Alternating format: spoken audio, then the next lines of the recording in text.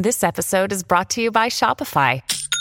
Forget the frustration of picking commerce platforms when you switch your business to Shopify, the global commerce platform that supercharges your selling wherever you sell. With Shopify, you'll harness the same intuitive features, trusted apps, and powerful analytics used by the world's leading brands. Sign up today for your $1 per month trial period at shopify.com/tech, all lowercase. That's shopify.com/tech. When you need mealtime inspiration, it's worth shopping Kroger, where you'll find over 30,000 mouth-watering choices that excite your inner foodie. And no matter what tasty choice you make, you'll enjoy our everyday low prices, plus extra ways to save, like digital coupons worth over $600 each week. You can also save up to $1 off per gallon at the pump with fuel points. More savings and more inspiring flavors make shopping Kroger worth it every time. Kroger, fresh for everyone. Fuel restrictions apply. Welcome to the New Books Network. Welcome to the Library Science channel on New Books Network. Today, I'm joined by Dagmar Schafer, Annapurna Mimidipudi, and Marius Buning, editors of Ownership of Knowledge, Beyond Intellectual Property, published by MIT Press in 2023.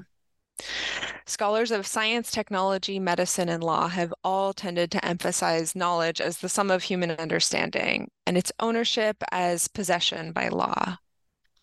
Breaking with traditional discourse on knowledge property as something that concerns mainly words and intellectual history or science and law, Ownership of Knowledge Beyond Intellectual Property proposes technology as a central heuristic for studying the many implications of knowledge ownership.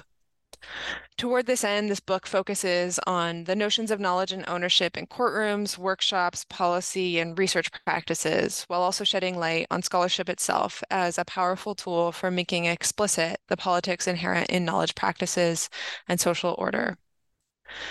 Dagmar, Annapurna, and Marius, welcome to New Books Network. And before we turn to talking about your book, I would love if each of you could introduce yourselves, maybe, what your interests are, your research interests, and what your education journey has been and where you're currently based. Dagmar, if you'd like to start. Yes, thank you so much for having us.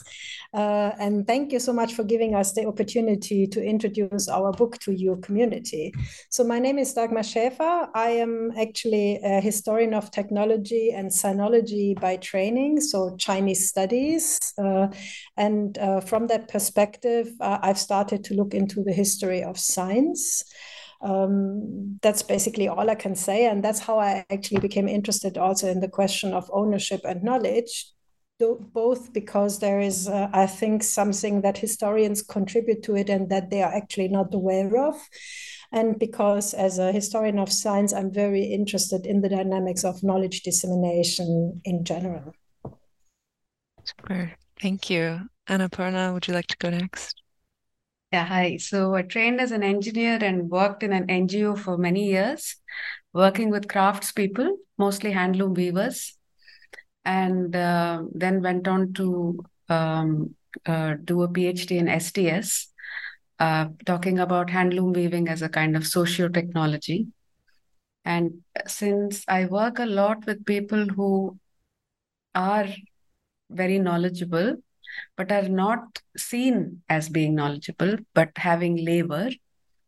I was looking for, I found a community in historians of technology and historians of science, because their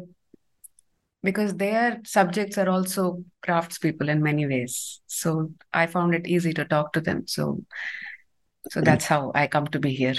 Amazing. Thank you. Marius. Hi, I'm an assistant professor of early modern history at the University of Oslo, where I mainly work on the history of intellectual property rights in early modern Europe. And I guess I'm interested in the transformative impact that the law has as a switching point between knowledge production and processes of state formation. Fantastic. Thanks.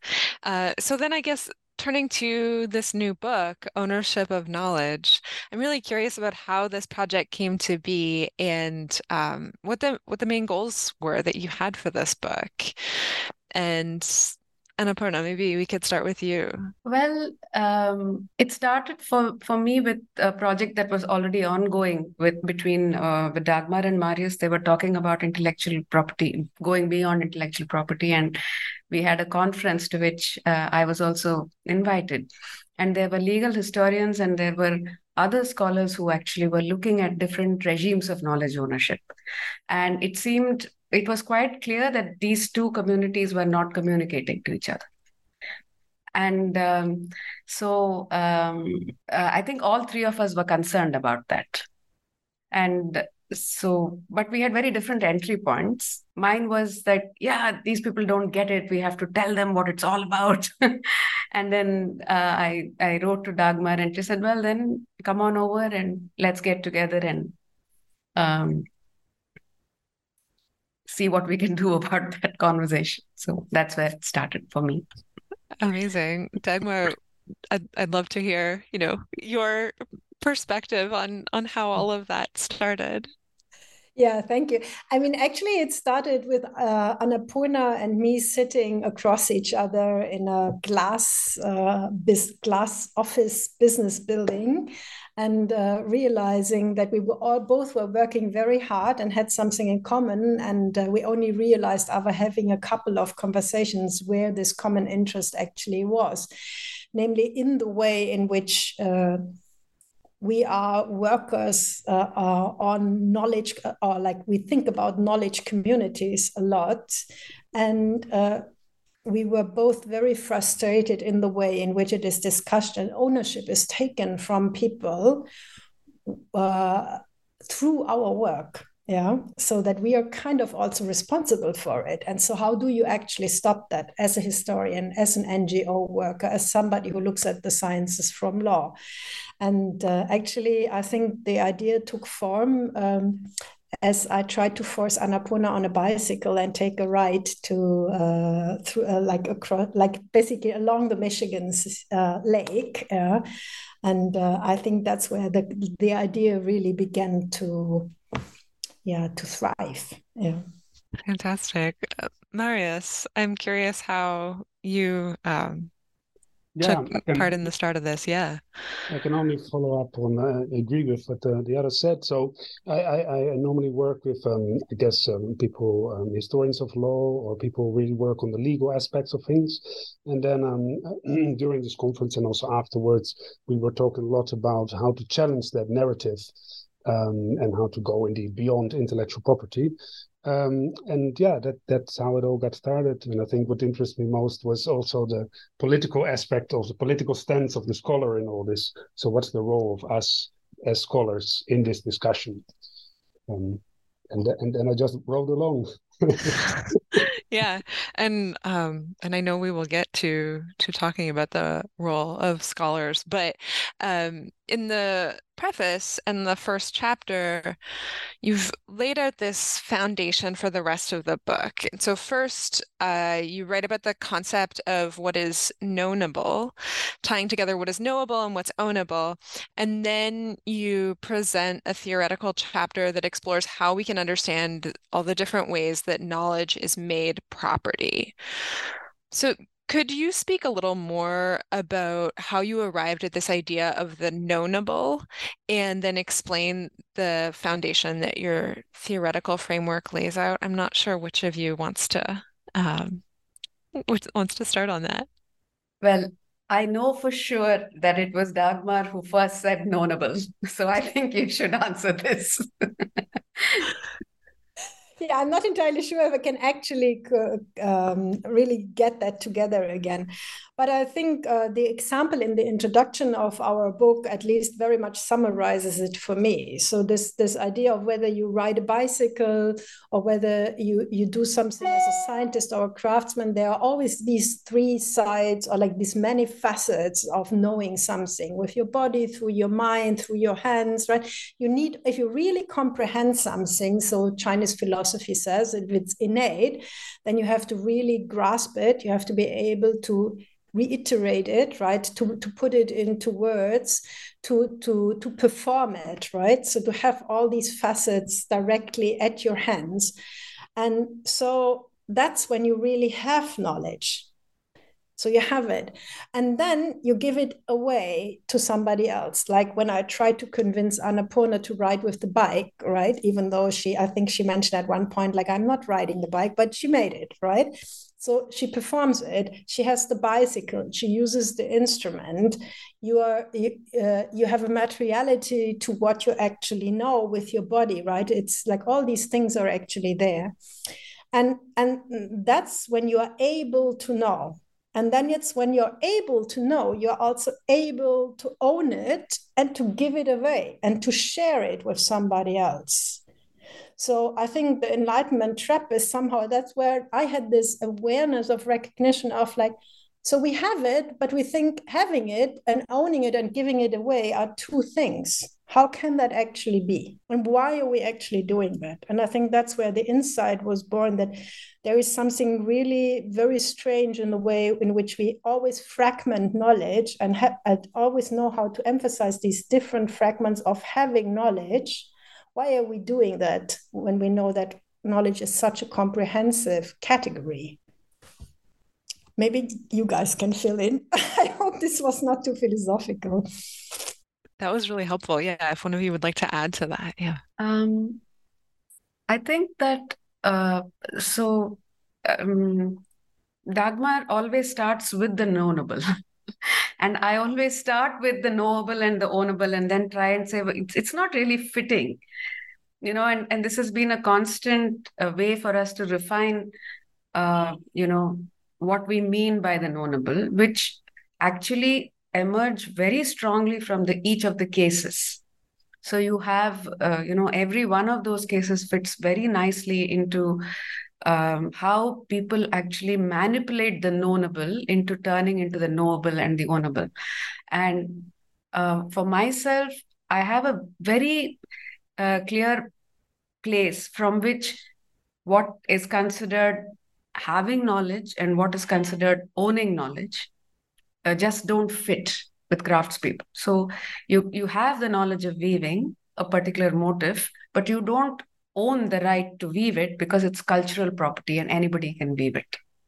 So you've created this regime that we have of knowledge ownership doesn't actually fit their way of the knowable. So that's a very clear position from which I could look for the knowable, from knowing that it exists, but it's being fragmented. Yeah, that makes a lot of sense. Thank you. Marius, is there anything that you want to add to that, the framework that came out there? No, not really. I think it was well put. I mean, I think for me, it's essentially boils down to something very simple, that we often talk of even objects or whatever it is as being either owned or known, and we tend to neglect the other side. So one cannot talk about something, an object, for instance, and just by talking about ownership without discussing its epistemology, and vice versa. So it's a very, for me, straightforward logic, so to say, that the two are always intrinsically linked. And I hope that this book shows that as well to readers and the scholarly community as well. Yeah, absolutely. It asks us to remember the whole spectrum of that. So then chapters 2 through 10 of this book present a variety of case studies by several contributors, and I don't want to ask any of you to speak on behalf of those contributors, although if there's contributions you'd like to highlight, please do. But you also wrote or co-authored some of these case studies, and I thought we could maybe focus on those. In the first section, looking at knowledge ownership within book publishing, Marius, your chapter here explores how our current framework of intellectual property has developed. So could you share some of that history with listeners and some of the biases and assumptions that you point out this historic narrative is relying on? Sure. So what I did in that case study was to look at the way in which law students are being taught the history of intellectual property law. So I looked at a selection of textbooks that are used at universities, and especially at the rhetorical strategies that are being used to create a sort of continuity between past and present. And well, one of the things I found, for instance, is that actually the way that story is being told very much resembles the way in which, borrowing a bit from narratology, the way in which fairy tales are told. So there's a sort of a stable situation, then there are external forces that change the situation, and then we end up in a new stable situation. And that's the way that history is being plotted out. Well, what surprised me is that therefore there's certain aspects that get more emphasis and others less so. So there's this sort of natural expansion of the law if you read those books. Essentially, the story of how we became modern. And it makes a lot of sense from a legal perspective. I mean, these are all very good books written by excellent scholars that are teaching law students that have this very specific function. But I guess I was still surprised about this divide between what Maitland called the logic of history and the logic of the law. So historians want to see things in its context, whereas lawyers actually only are interested or tend to be interested in the present, and history is just a stepping stone for modernity. That impacts a lot the way in which we think of what can be owned. So this is not just a story of ownership of knowledge, but also the knowledge of ownership, so to say. And that's what I wanted to point out in this article, or that's what I wanted to study in this chapter. Yeah, and it's so interesting to take that back to how we are teaching people, like this examination of textbooks. I found that really, really fascinating. And then the second group of case studies looks at different practices that are used to authorize knowing and owning, with examples ranging from textile creation to grade school science experiments. And Annapurna, I would love if you could speak about the chapter you co-authored here with Viren Murthy about performance practice of contemporary classical music in South India. I really love how you point out that raga is a form of knowledge. So I would love if you could share about this example and those conclusions you arrived at, and how all of this exemplifies practice and social context as a legitimate way of owning knowledge. Okay. I was saying that I would like to start a little bit with the section that we have there, because we actually introduced the 3 practices of knowledge ownership in that section. And the point is that we think of them usually as ways of knowing, but what we are really putting forward here is that they are also ways of owning knowledge.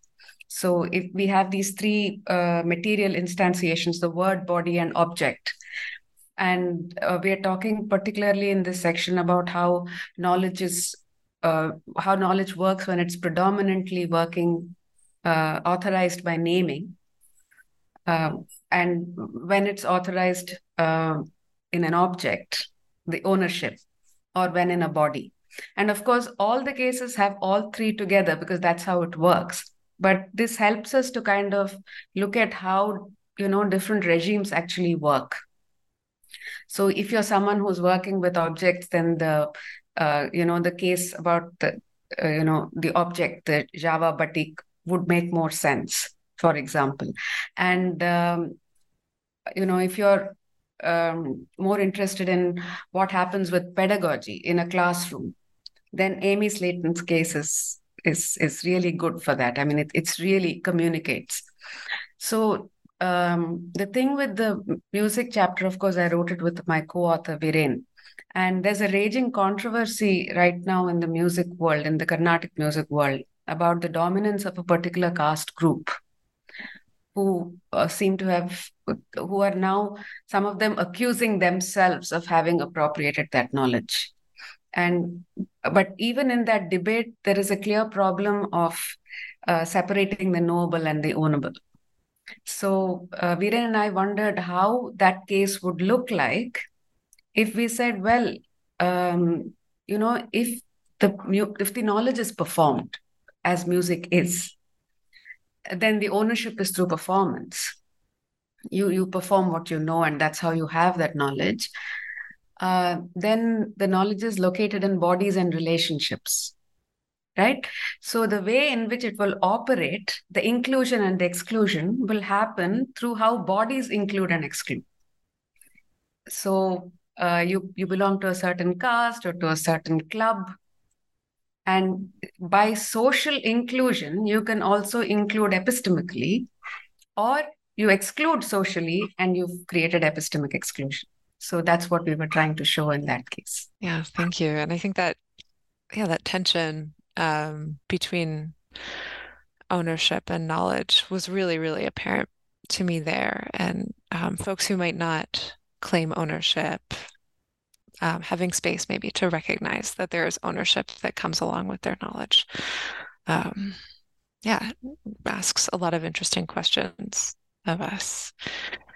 And then moving to the third group of case studies, these explore how domains of society and economy have consequences for knowledge ownership. And Dagmar, you wrote here a chapter that looks at ownership of craft knowledge in pre-modern China. What types of practices existed at this time for legitimizing and owning knowledge, and how did those practices work to shift and build or erase power? How did naming become a way to regulate craft work? Yes, absolutely. I think it's the piece why Annapurna always says like names are so important for historians of China, because the literati, so the scholars actually name everything, and that's because they can name it, they can actually own what they know. And I wanted to emphasize how this in Chinese history has been mobilized over centuries. And also meant that in Chinese history, you don't find really copyright laws, right? So there's a very popular book by William Alford saying like, to steal a book is an elegant offense. I think Cynthia Broca in the book really very nicely shows how you can own the woodblock, but Chinese scholars always believe like if you are not able to grasp the knowledge, it doesn't help that you read a book, right? That's still not, that doesn't mean that you know it. But it's also a great strategy to disown all those people who don't know how to manipulate words, right? And manipulate namings. And I think the long arc that you can see to that, for instance, in modern Chinese history is the way in which modern China deals with brands or trademarks, or the idea of having a long history of copyright. So they have to really let me take the example of the craftspeople that Annapurna was talking about.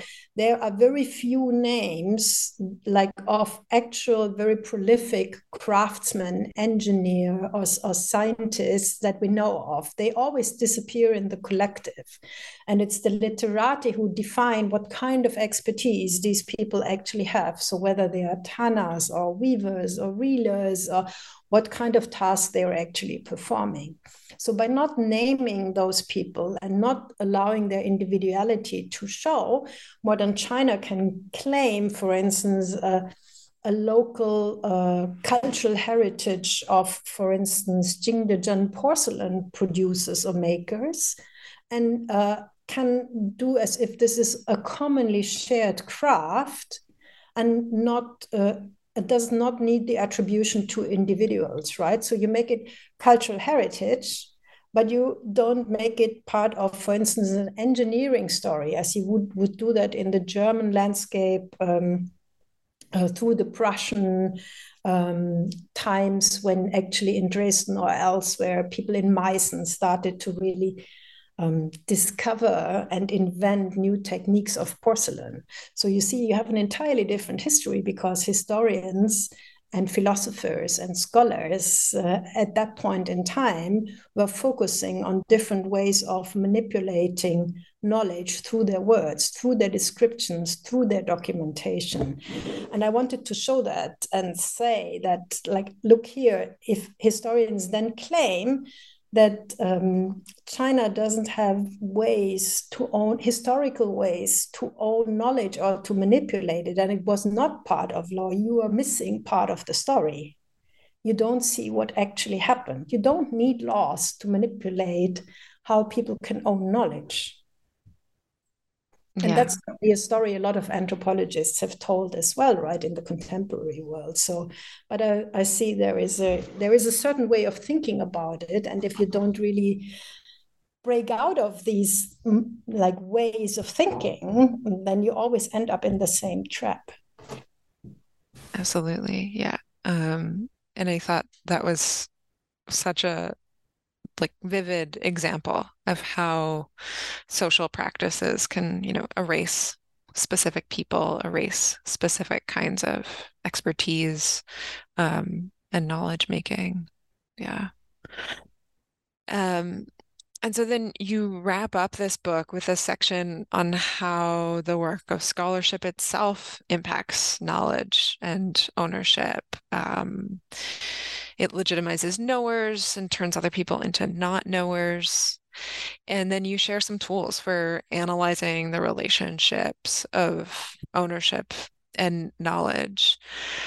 And actually, Marius, you referred a little bit at the top of this episode to, implications for scholars and scholarship. So I don't know if you want to start off here just sharing with us a little bit more about the tools and ideas you hope readers take away from this book in terms of their own scholarship, but also how they look at existing scholarship or quote unquote knowledge, what is deemed knowledge, what you hope this book will add to existing conversations and new conversations it might start. Yeah, sure.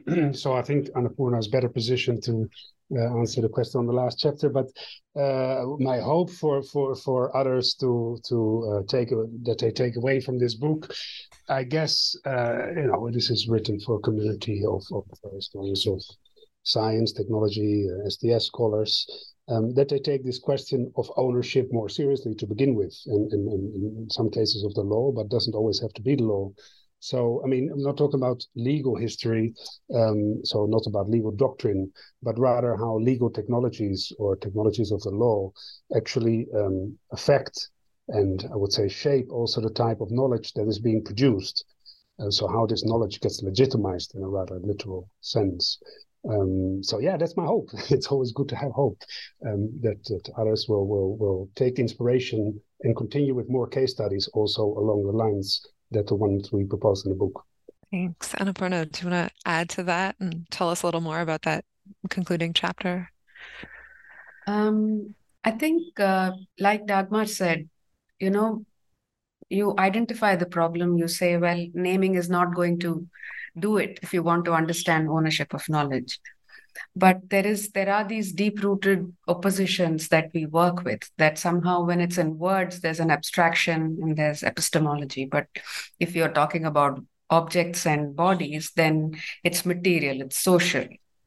So somehow there is an opposition. It's almost like material and social cannot be knowledge. They can be sources of knowledge, but they can't be sites of ownership of knowledge. So we have these divisions very much in our head. So what we tried to do in that chapter was say, okay, if we treat words, bodies, objects all as on equal terms as kind of instantiations of either ownership or of knowledge or sites of knowledge, then what can we come up with?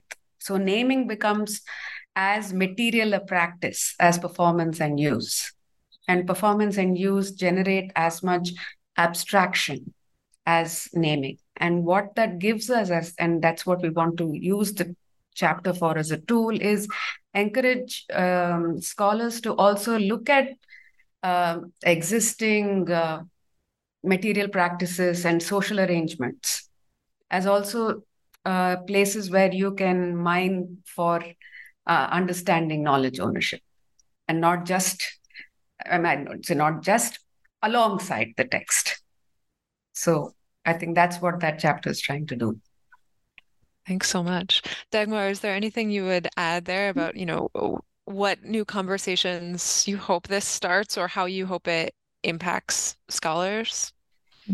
I should probably first say like that at least Annapurna and I, and sometimes Marius as well, were really struggling over this last part. And there were two people who helped us a lot, Vivek and Jon.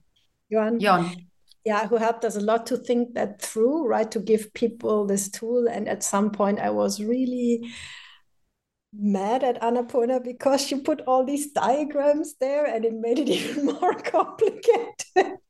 And then she made it easy again. But we had a lot of fun producing them. But what I really want to say is, I think I really want all knowledge workers, and I think we all are somehow, especially those of us who stand very high, right, in the hierarchy of knowledge making, scientists, historians, sociologists. I want them to realize how much power they actually have and what they are doing sometimes with words. I mean, very often I'm coming from the discipline of history. And I hear a lot of colleagues saying, like, we have no power. And I think actually we do. We destroy systems and we also keep them up, right? And we make them going and continue, even though we are unhappy with them. And I think alerting us all to this fact and really saying, like, look, we could do it really differently. There's a huge impact with the work we are doing. Being a librarian, being a scientist, being whatever position you're actually in, because our modern world is like knowledge is so important to it, right? It's really driving our economy, our societies, and our cultures. We understand ourselves as these knowledge workers. And I want them to be very careful with that. And I want them to really seriously think that through what they're doing, and then be very conscientious with what they are doing, because I think in the production of that book, and we had a lot of people challenging us with like, but this is not an ownable, or this is not an ownable, and there is no conditioning really going on. And I would like to challenge everybody who's reading that book and saying, like, if you can show us one thing where you're not really conditioning the one with the other, like I'll buy you a vacation in a wonderful island, a tropical island for the next 4 weeks. I'm pretty sure you can't convince us that there is a case where this is not actually happening. Yeah, where you're not really, if you look carefully, you see how if you define an ownable, that you own the bike, yeah, and therefore you are able to learn how to cycle, right? Or therefore you cannot cycle, right? So you can decide what you're doing. This relationship, it's always like this. And that we can overlook something so simple in our modern world, that we can overlook that and do as if inequality is not caused by fragmenting one from the other. I find an amazing historical development, really amazing. Because in the end, if you really realize that, I think I look back and I think, like, how could I ever have believed that like defining different kinds of knowledges will get us out of this trap, right? Will get us, like, make it the world more equal. How did I ever believe that? And that I hope people really take from the book when they read it, that they have the power to influence that. Mm-hmm. Absolutely. And I think, I mean, it really resonates with me, your comment that it's important for us to all recognize the power we have as knowledge workers in the way we identify these things or not. I think we see that a lot in the spaces I am usually in libraries and archives. And sometimes we think that there's no ownership, and so we don't label it, but that leaves space for other folks to take that ownership, to take that power, to create these inequalities. And I think you laid out a lot of ways for like examining those scenarios that I found really helpful. Yeah, thank you. And I think there is also this whole question, right? I'm working in a like science-based institution. So the Max Planck Society mainly consists of people who are scientists who do cutting-edge research. And then we're having these debates on open data and open sciences, and you realize how difficult it is to make clear to people that openness at the same time conditions that some people get not rewarded for what they know, right? It's an inequality instrument. And I hope that if people read that, then they realize what they're actually doing. Right. And we can have like more nuanced ways for talking about things and recognizing everyone who's connected to different kinds of knowledge. Yeah. Well, I've taken a lot of your time, but before we wrap up, I would love if you could each share what you're working on next, if you have other projects that come out of this book, or anything completely new you're working on now that maybe you have time that this book is wrapped up. Annapurna, do you want to start? Yeah, so we've already done, so we've been working on this book for a really long time. And in the sense that to get across what we really wanted to say, Dagmar made me rewrite stuff like 9, 10 times and then rewrote it herself. She said, "Don't mess with my golden words." And go back to the version and see something completely different. And this is what happened. But it was very enjoyable. And I think so. Following that, we we had a conference last May in Berlin for 2 weeks, where we brought where Dagmar basically helped us organize a conference where handloom weavers from India and potters from Brazil and gardeners and linguists from Papua New Guinea came along with scholars, and there was a conversation. We were able to kind of find a kind of an intermediate language through following each other's practices. So there was a spinning workshop and there was a cooking workshop. And so we slowly managed to start talking to each other. So I think that what this gives is that it allows us to take a step back from what feels like a very overwhelming, you know, dominant idea of knowledge ownership with science and law. And what I particularly like about our book is that it's clearly a problem even for those people within science and law. This is not a problem only for those people who are operating outside. So while I might be using it more in that space, what is really exciting is that there isn't that kind of thing that, okay, this works for science and law, but it doesn't work for you other guys. But that's fine. It's not like that. It's really a problem for everybody. Yeah. Yeah. And that I think gives like more of a common ground for working together. Yeah. Marius, anything new on your plate that you're looking forward to working on now? New, well, yes. Since a year, I started ERC project at the University of Oslo, which is called Before Copyright, and it studies the history of printing privileges in early modern Europe. So these were exclusive rights for the production of books, engravings, maps, and such like. And this project, well, it relates very much to the book. It studies the way in which these rights impacted the type of knowledge that was put into circulation. So we're looking, a team of about 6 people, at the state actors who were involved, who got the rights, who did not get the rights, for what type of things did they get, for what did they not get the rights, etc. And also what is the importance of all that for the status of the author, because eventually that is how we nowadays define copyright, is through the function of the author. But what happened before that, and what were the alternative pathways also that could have been taken but were so far perhaps not studied. So that's the project I'm busy with now. We started last year and still 4 more years to go. So that's probably what I'll be doing for the next period of time. Yeah, sounds like you'll be busy. Dagmar, do you want to share with us what you're working on now? Yeah, I make it very short. Actually, with Annapurna together, we've started a project of getting other people involved into this idea of knowable and ownable. So to bring it to NGOs, to discuss it with legal specialists or with people who do innovation studies.